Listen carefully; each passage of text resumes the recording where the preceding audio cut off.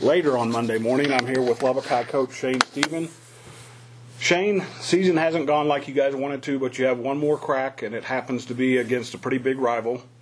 I'm sure when you got here you heard about the Silver Spurs rivalry and you've educated yourself.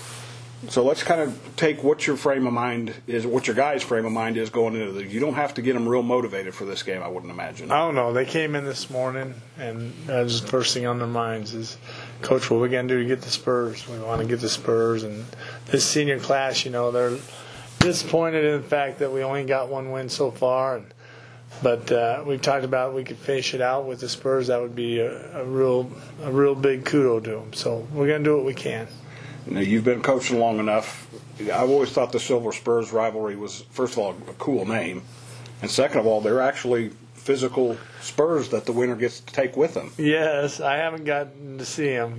They won them last year, and I don't know when the last time Lubbock High has won them, but it'd be nice to bring them back in the house over here. All right, well, let's talk about your guys a little bit. You ran into a couple of buzzsaws the last couple of weeks. You got the gauntlet that everybody in the districts had to face, and you got them back-to-back.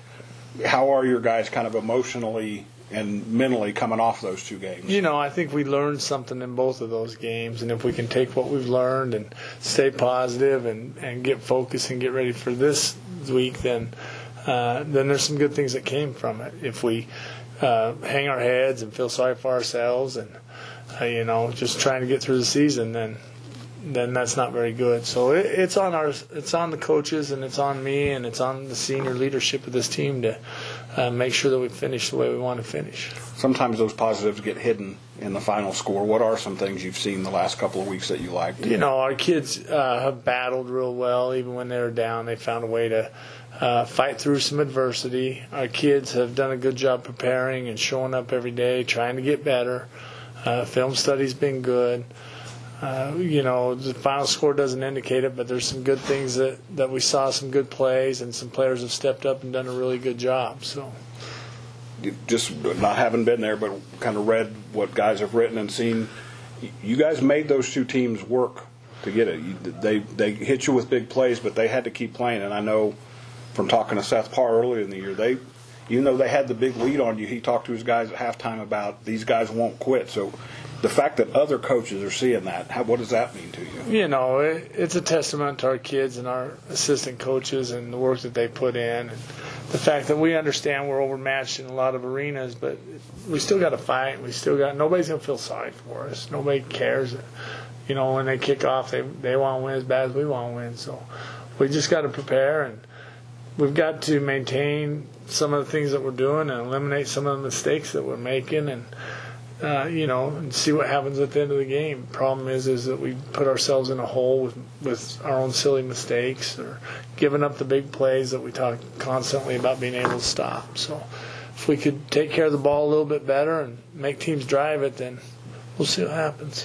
One thing I have noticed, you guys keep coming up with some new offensive weapons. It sounds like you got another freshman out on the field this week. Well, Coach Lloyd, he's done such a great job. He's an asset to this program. He gets frustrated because starting lineups changed every week, I think, just injuries or grades or a combination of a number of things. And he's flexible with it, and he decides what we need to do, and we go forward. So it's a testament to Coach Lloyd and the fact that, he stays positive and develops what we got.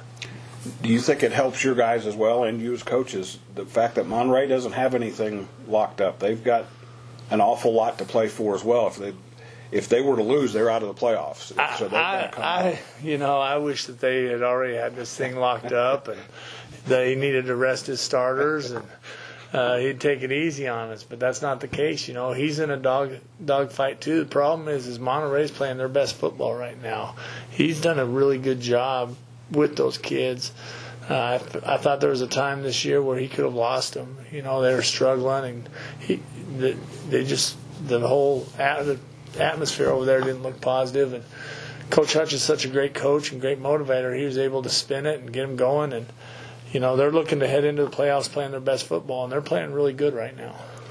What do you feel like you guys have to do? You've talked about the big plays, and I'm trying to think the last time you guys grabbed an early lead, but how important could it be for you guys to get an opening drive, get some points on the board before Monterey to make them feel something a little bit? You know, that's the goal.